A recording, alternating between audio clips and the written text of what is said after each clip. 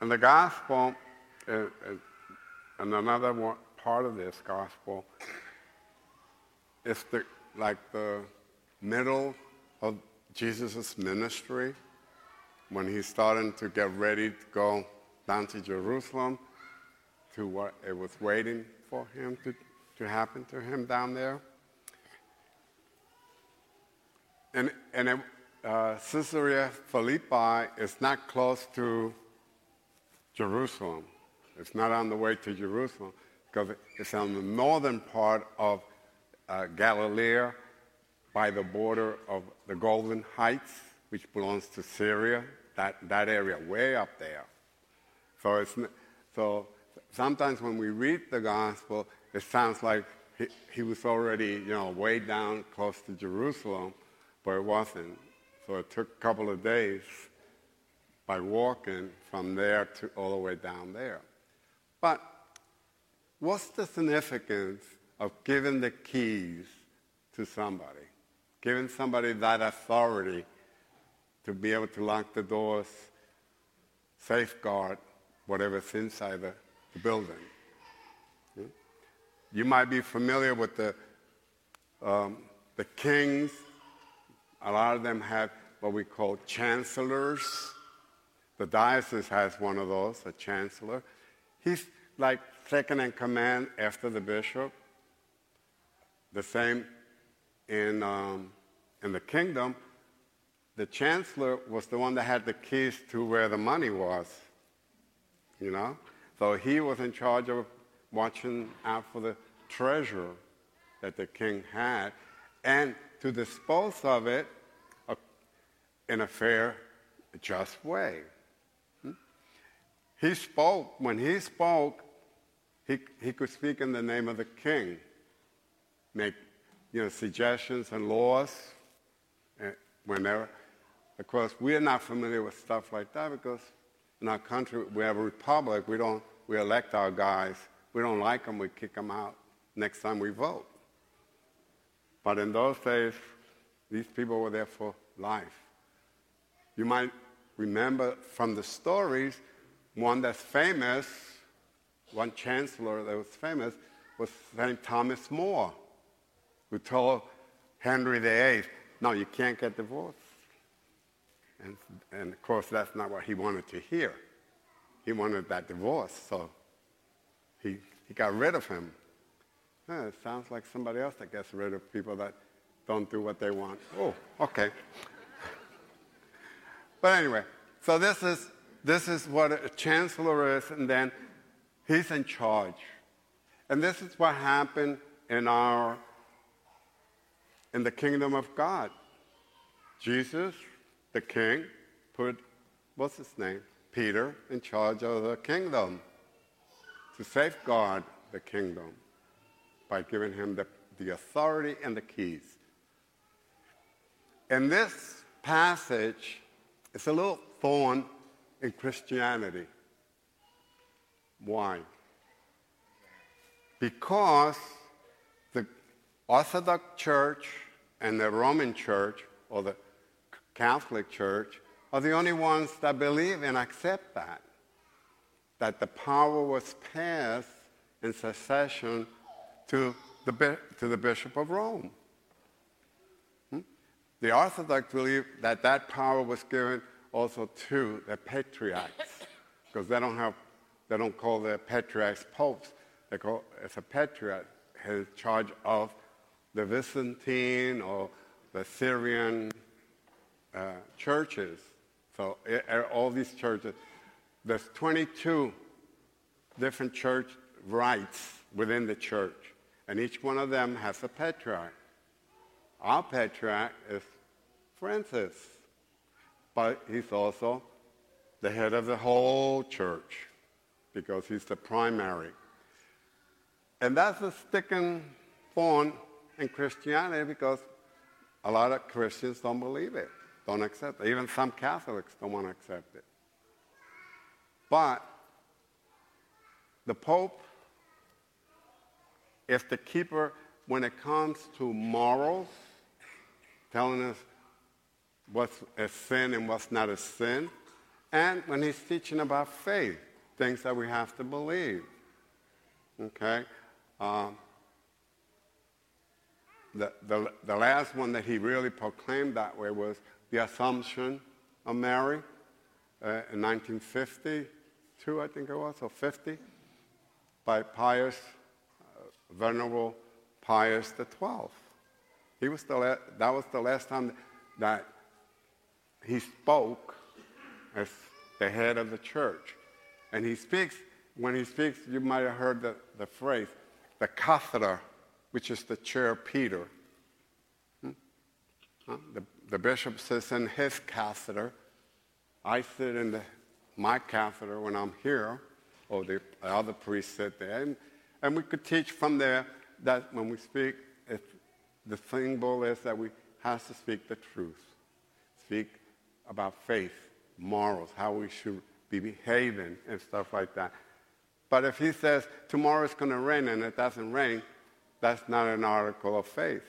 So we don't have to believe him in that.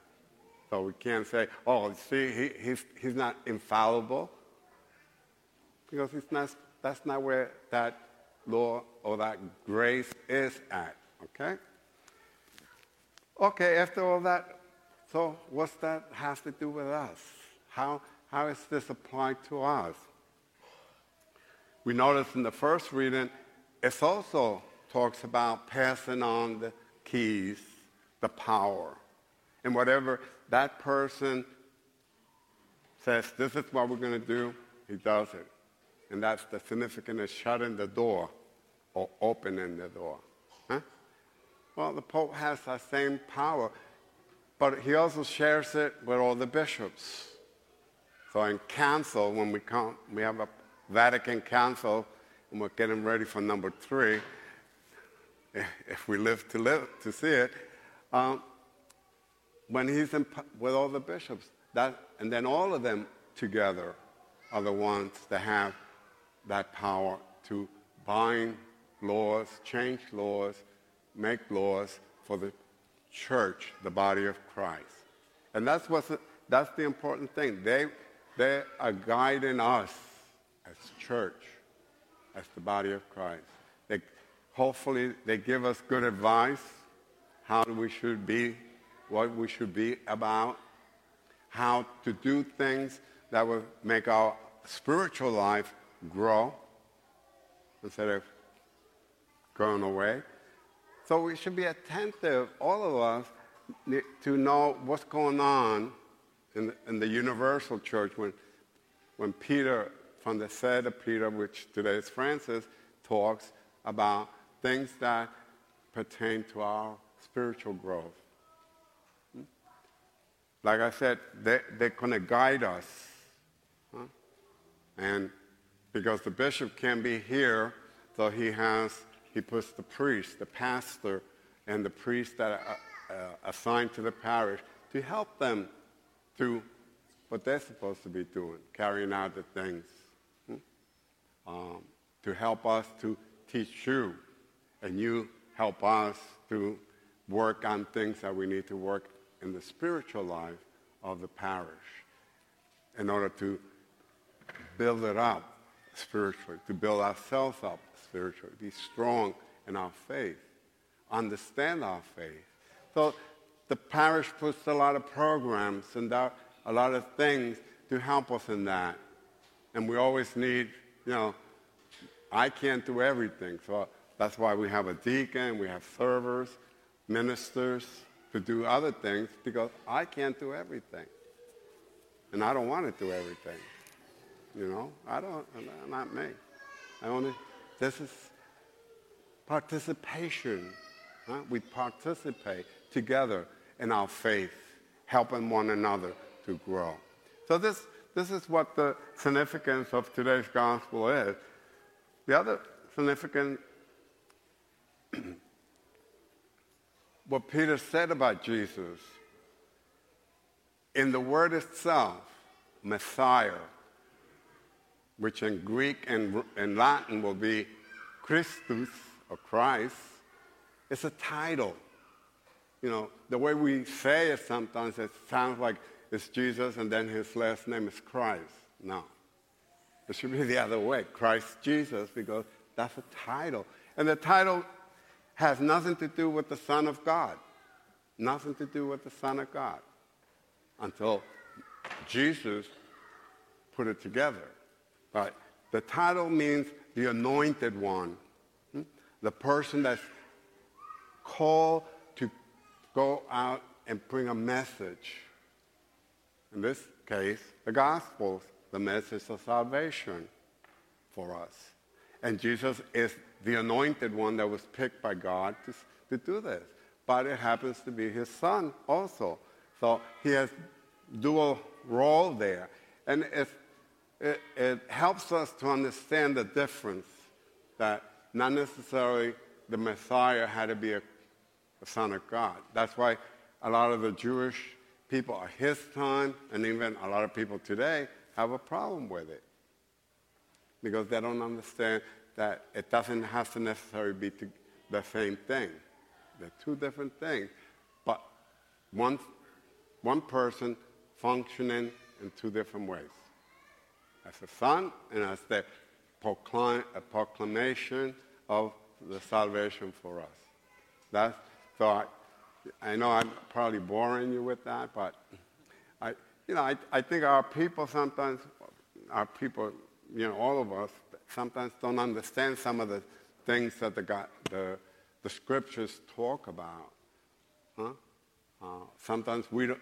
It's our fault too, the clergy, that sometimes we don't explain things as we should. And then, we only got hurry up because it's 10 minutes and we're hungry, our stomachs are growling. So, sometimes we don't have the time to explain it in church either, outside of the special classes that we might have. But all this is to help us to be a better people of God. That's it. Everything that we talk about, everything the gospel talks about, it's about that. How do you and I become part of the kingdom? We are part of the kingdom. How do we keep being part of the kingdom and go forward as a pilgrim church that we are?